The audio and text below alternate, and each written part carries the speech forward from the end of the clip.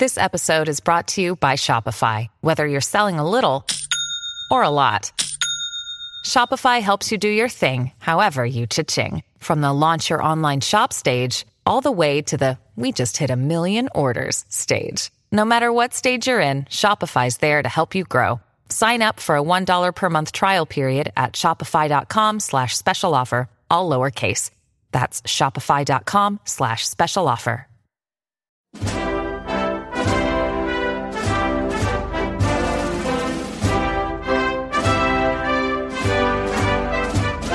I have few illusions and no money, but I'm staying for the finish. When people keep telling you you can't do a thing, you kind of like to try. Margaret Chase Smith. Although George Romney campaigned vigorously and spent large sums of money, the polls continued to move against him. Personally, I was disappointed by Romney's withdrawal. Even though I had knocked him out of the ring, now I would win without having actually defeated an opponent in the election. And the test of the election was, after all, the reason I had decided to enter the primaries in the first place. Richard Nixon. Today, I reaffirm my candidacy for President of the United States. I intend to stay the course. I believe we must not permit the dream of social progress to be shattered by those whose promises have failed. I have only just begun to fight. Ted Kennedy.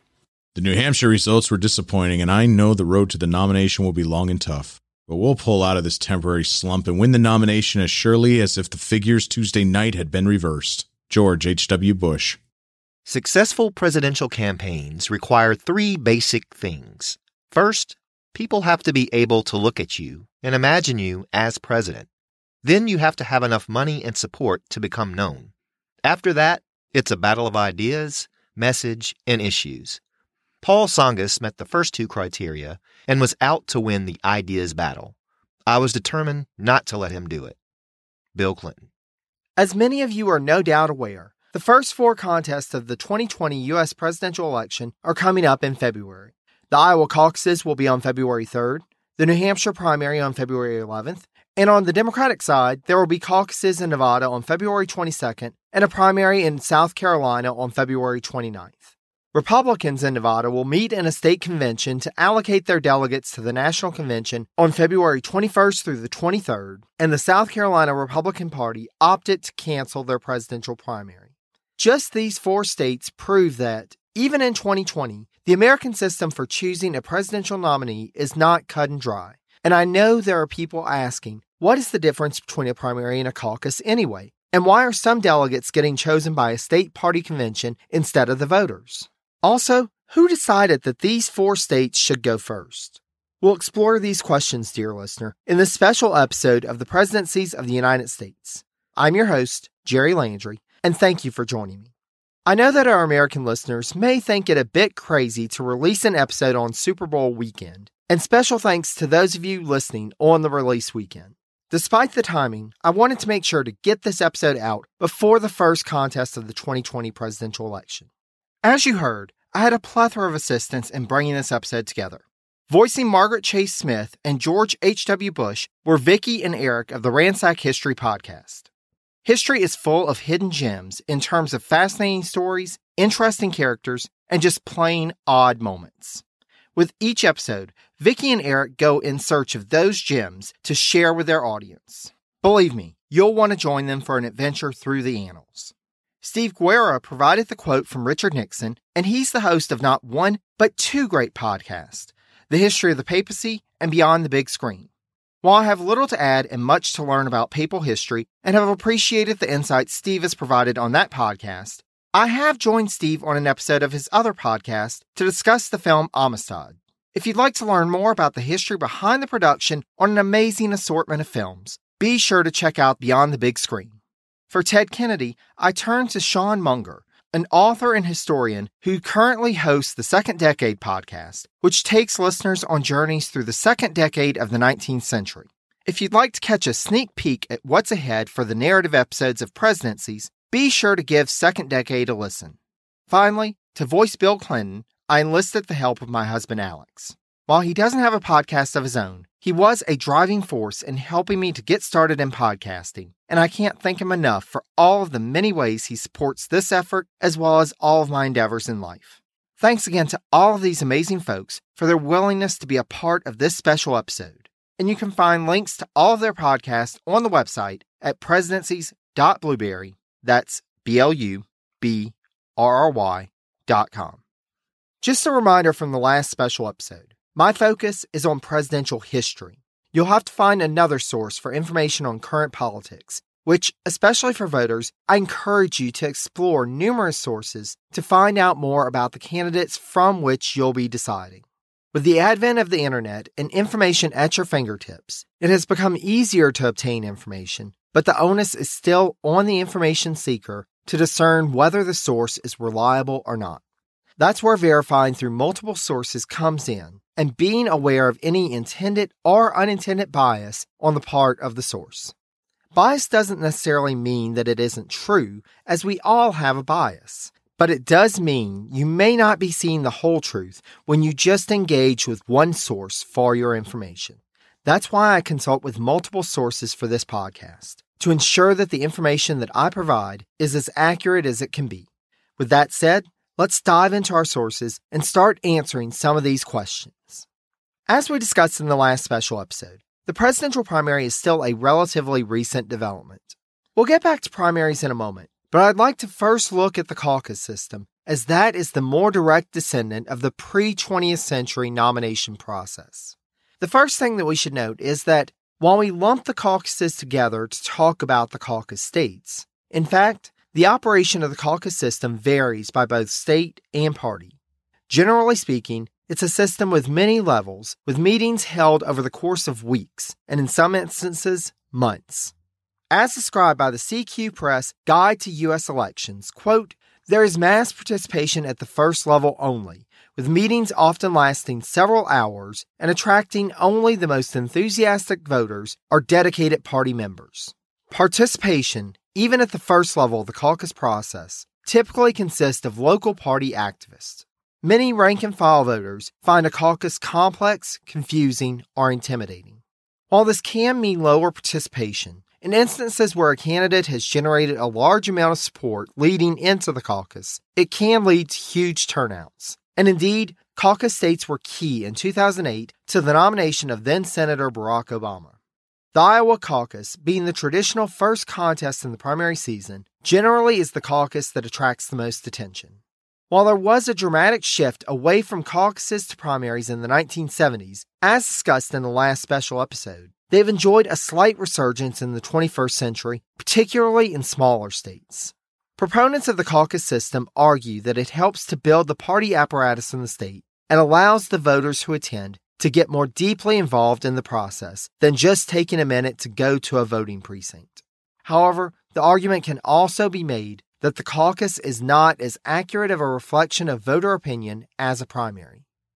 When you need mealtime inspiration, it's worth shopping Kroger, where you'll find over 30,000 mouth-watering choices that excite your inner foodie. And no matter what tasty choice you make, you'll enjoy our everyday low prices, plus extra ways to save, like digital coupons worth over $600 each week. You can also save up to $1 off per gallon at the pump with fuel points. More savings and more inspiring flavors make shopping Kroger worth it every time. Kroger, fresh for everyone. Fuel restrictions apply.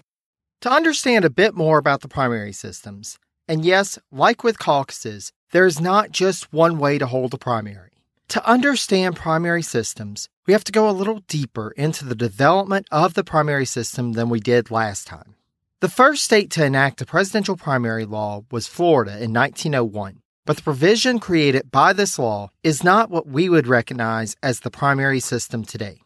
Again, from the CQ Press Guide to U.S. Elections, quote, the law gave party officials an option of holding a party primary to choose any party candidate for public office, as well as delegates to the national conventions. However, there was no provision for placing names of presidential candidates on the ballot, either in the form of a preference vote or with information indicating the preference of the candidates for convention delegates. I mentioned the role of Theodore Roosevelt in the push for presidential primaries, But we have to turn to a lesser-known but pivotal figure who was nearly equal to TR in passion to credit for his role in the first law mandating direct election of delegates by the primary system. Robert M. La Follette, the governor of Wisconsin from 1901 to 1906, was described in Edmund Morris's Theodore Rex as follows, quote, "An insurgent even as to hairstyle. Dense and irrepressible, a pompadour did what it could to add to La Follette's height. 5 feet 5 inches tall. He was opaque except for his facial flush. Inside, he was all dark, dour aggression."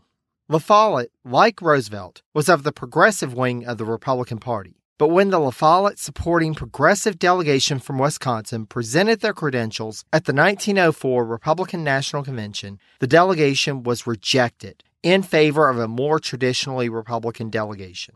La Follette would have none of that. When he returned to Wisconsin, he successfully pushed for a new law requiring the direct election of delegates to the party's national convention. The Florida law had only offered the opportunity to hold a direct election to choose delegates. La Follette's law in Wisconsin mandated it. However, there was still one more step to go in terms of making what we would think of as a presidential primary, which would come in Oregon in 1910. Though the Wisconsin law required delegates to be chosen by direct election, it did not bind them to an actual candidate for president. When La Follette went to Washington, D.C. as a U.S. Senator, he developed a close working relationship with Senator Jonathan Bourne, a progressive Republican from Oregon. Bourne, in 1910, was the sponsor of a state referendum to set up a presidential preference primary, which would bind delegates to support the candidate who won the primary. Though the dozen or so states that held primaries in 1912 did not bind their delegates as Oregon did, this was a pivotal point in the development of the modern primary system. Then, as now, the rules governing primaries differ from state to state.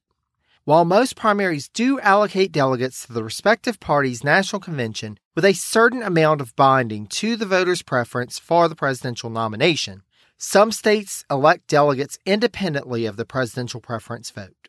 Likewise, even with the states that do bind delegates to the voter's preference for president, states differ on just how many ballots delegates are required to be bound to the voter's preference. While this has not been an issue in modern elections, with the list of viable candidates for a party's presidential nomination seemingly growing larger each successive election cycle, this could come into play in the not-too-distant future. To further complicate matters, some state parties allocate delegates from the primary in a winner-take-all system. Namely, whoever is the top vote-getter gets all of the delegates, while others have a proportional system whereby the delegates are allocated based on the proportion of the statewide vote they received, while still other states allocate delegates based on the winner of each congressional district, which means that candidate Alpha could get the delegates from Congressional District A, while candidate Beta may win all the other congressional districts in the state and claim all of those. Got it? No? Okay, to try to make this as uncomplicated as possible, we've got 4 main possibilities for primaries.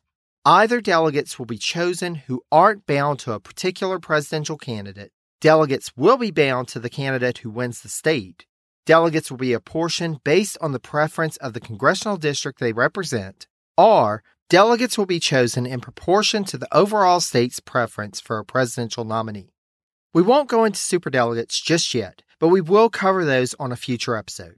However, I will mention one other complication. Who exactly gets to vote in these contests anyway? For those who are not registered to vote in the U.S., when you go to register, you can enter a party affiliation or you can register as an independent. Now, not all parties have ballot access in every state, and I'll try to cover that in a future episode. But for the time being, just know that when someone registers to vote, they can say they belong to a certain party or they're independent. Are you with me so far? Okay, so when it comes to actually voting, primaries and caucuses can either be open, semi-open, or closed. What's the difference? Well, in a closed caucus or primary, only people who are registered members of the party can vote. Thus, if you're a registered Republican voter, then you can vote in the Republican primary, but you can't vote in the Democratic primary. Simple enough. In an open contest, you can vote in any primary you want, but you can only vote once. Thus, if a registered Democratic voter decided that they wanted to vote in the Republican caucus, they would be free to do so in an open caucus state, but they couldn't turn around and go to a Democratic caucus in the same election and cast the second ballot. One vote, but the voter, no matter their party affiliation or lack of affiliation in the case of independents, can choose which party's contest they want to participate in. The registered independent voters are what makes the semi-open contest a bit more interesting.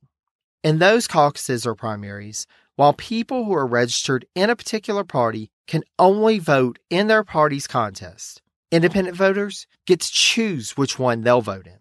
In a closed primary or caucus state, registered independents don't get to vote, but the semi-open contest allow them to choose which party's election they'd like to cast their ballot in.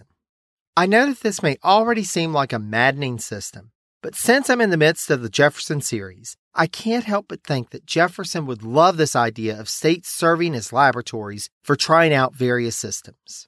I can picture him in his library poring over books to understand it all, and I imagine he would make some charts and send off some inquiry letters to various state election boards. Even with this experimentation, though, it does seem like some rigidity has settled into the system which Jefferson would question, namely Iowa, New Hampshire, South Carolina, and Nevada. Despite being more closely derived from the traditional system, the preeminence of the Iowa caucus to the presidential election cycle is an idea just under a half-century old. As discussed, the 1968 election served as an impetus for the Democratic Party to rethink how it elected delegates to the party's national convention. Thus, a group of 4 Iowa Democratic operatives got together and devised the modern Iowa caucus system, including that a candidate must reach a viability threshold of 15% of support in order to gain delegates. While crafting this system, its architects did not imagine that it would come to play a large role in choosing presidential candidates. However, one campaign in the next election cycle saw the revamped Iowa caucus as a key part in a path to victory for their candidate. The frontrunner in the 1972 Democratic presidential contest was Senator Edmund Muskie of Maine. Muskie had a career spanning decades and had been the party's vice presidential nominee in 1968. However, a host of other Democrats had lined up to challenge Muskie for the nomination, including the junior senator from South Dakota, George McGovern. McGovern's team could not compete with Muskie's campaign in terms of funds, and they had little hope of besting a candidate from Maine in the primary in neighboring New Hampshire. Without an early win, there was little chance that they could stay viable for long. Thus, when McGovern's advisors started analyzing the early contest, they realized that not only were the Iowa caucuses scheduled early, but they would basically have the field to themselves, as all of the focus was on New Hampshire. Muskie had secured the endorsement of Senator Harold Hughes of Iowa, who had originally intended on competing in the caucus but had dropped out. With Hughes's departure from the field and his endorsement, Muskie and his team assumed the contest was theirs for the taking, and they could focus their efforts elsewhere. Meanwhile, McGovern and his staff worked to campaign and get supporters out to the caucuses on January 24, 1972. Though McGovern came in second with 27% to Muskie's 39%, the second-place showing gave the campaign enough momentum to propel McGovern to ultimately secure the party's nomination that year. Since then, the Iowa caucus has proven to be key to ultimately successful campaigns by Jimmy Carter, George W. Bush, and Barack Obama, and has helped propel Gerald Ford, Walter Mondale, Bob Dole, Al Gore, John Kerry, and Hillary Clinton to win their respective parties' nomination over the years. Because of this, it has retained its status as one of the biggest states on the presidential election calendar. Following Iowa comes the New Hampshire primary. Since 1920, this has been the first state primary held in the election season, but in 1980, the Republican primary in Puerto Rico was held 9 days before the one in New Hampshire, and in 2004, the Democratic primary in the District of Columbia was held 14 days before New Hampshire's. Still, since 1920, no other state has held its primary before New Hampshire. At times, the delegates chosen in the New Hampshire primary were technically unlinked to a specific candidate, though it seems that there was unofficial linkage to particular candidates in some of the early contests. For example, in 1928, the winning Republican delegates from New Hampshire were unofficially pledged to Herbert Hoover, while the winning Democratic delegates were unofficially pledged to Al Smith. Beginning in the 1952 election, it seems that the New Hampshire delegates were officially linked candidates and have remained as such since. One thing that has changed over time, however, was the timing of the first primary. Up until the 1976 election, the New Hampshire primary was held in March. That year, it was bumped up to February 24th. As the years went on, the New Hampshire primary kept creeping earlier until the year 2000 when it was held on February 1st. Then, in 2004, was moved up to late January. Part of the reason for the creeping forward of the timeline was that other states were looking to jockey into more of a prominent position of deciding the presidential nominees. The majority of the 15 primaries held in 1968 were held in May and June, with only New Hampshire's in March and 3 more in April. However, as the number of primaries ratcheted up and became more critical to winning the nomination, candidates began to focus their efforts on proving their viability in the first few states in the election cycle. Indeed, in 1976, New Hampshire proved to be a crucial step, and indeed, in many ways, more critical than the Iowa caucus, in propelling forward a little-known former governor from Georgia named Jimmy Carter and slimming down a crowded field. A former governor from California named Ronald Reagan experienced a similar boost from a large win in New Hampshire 4 years later. Thus, in a desire to play kingmaker like Iowa and New Hampshire, more states began moving their primaries and caucuses up in the calendar. The problem with this became that the shortened campaign window hindered the chances of dark horse candidates in favor of candidates with large campaign coffers and a larger operation behind them. Also, there is a big difference in trying to start up a bare-bones campaign in a state like New Hampshire than in a state such as Florida. For someone with little household name recognition and limited campaign funds, the chances are astronomically low that they could convince enough people to vote for them to even come in third in a state with nearly 21.5 million residents and nearly 66,000 square miles to cover, just over 170,000 square kilometers like Florida. But with only just over 1.3 million people and just under 9,000 square miles, or just over 24,000 square kilometers to cover in New Hampshire, they'll stand a better shot. Recognizing the need for a sectional balance, however, there have been a couple of states recently allowed to move up their contest. Numerous states, including Delaware, Arizona, Michigan, and Florida, have tried to inch into a prime spot in the election calendar. But since 2000, South Carolina has joined the ranks of one of the first primaries and remained there. This move up has even been sanctioned by party rules. And in 2008, when Florida and Michigan moved their primaries into January, the states were threatened with sanctions, which would have either reduced the number of delegates they sent to the respective national conventions or just had their delegations not seated at all. By party rules, only New Hampshire and South Carolina could have primaries that early. With the Northeast, South, and Midwest covered, it made sense to add a Western state to the mix. Enter Nevada and then Senate Majority Leader Harry Reid.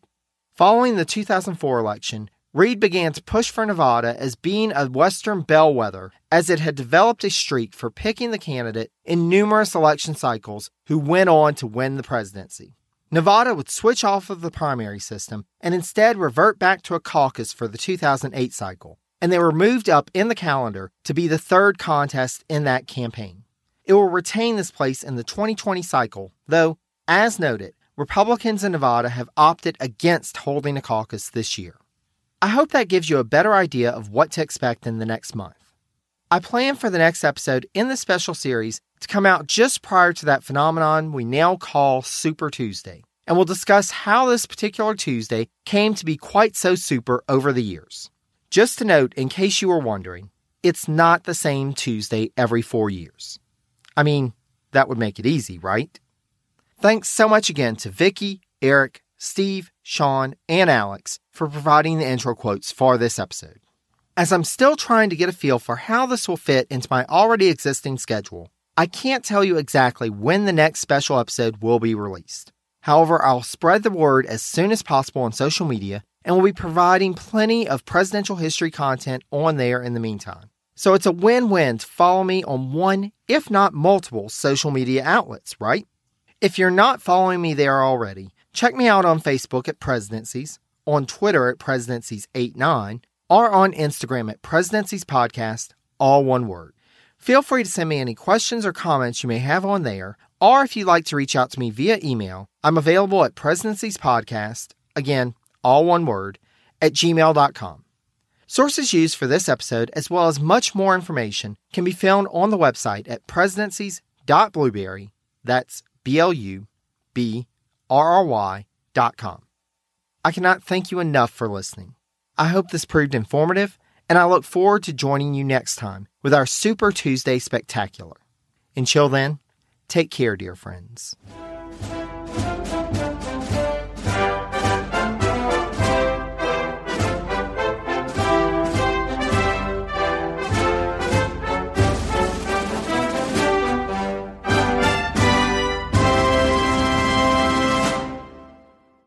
I'm Ken Harbaugh, host of Burn the Boats from Evergreen Podcasts. I interview political leaders and influencers, folks like award-winning journalist Soledad O'Brien and conservative columnist Bill Kristol about the choices they confront when failure is not an option. I won't agree with everyone I talk to, but I respect anyone who believes in something enough to risk everything for it. Because history belongs to those willing to burn the boats. Episodes are out every other week wherever you get your podcasts.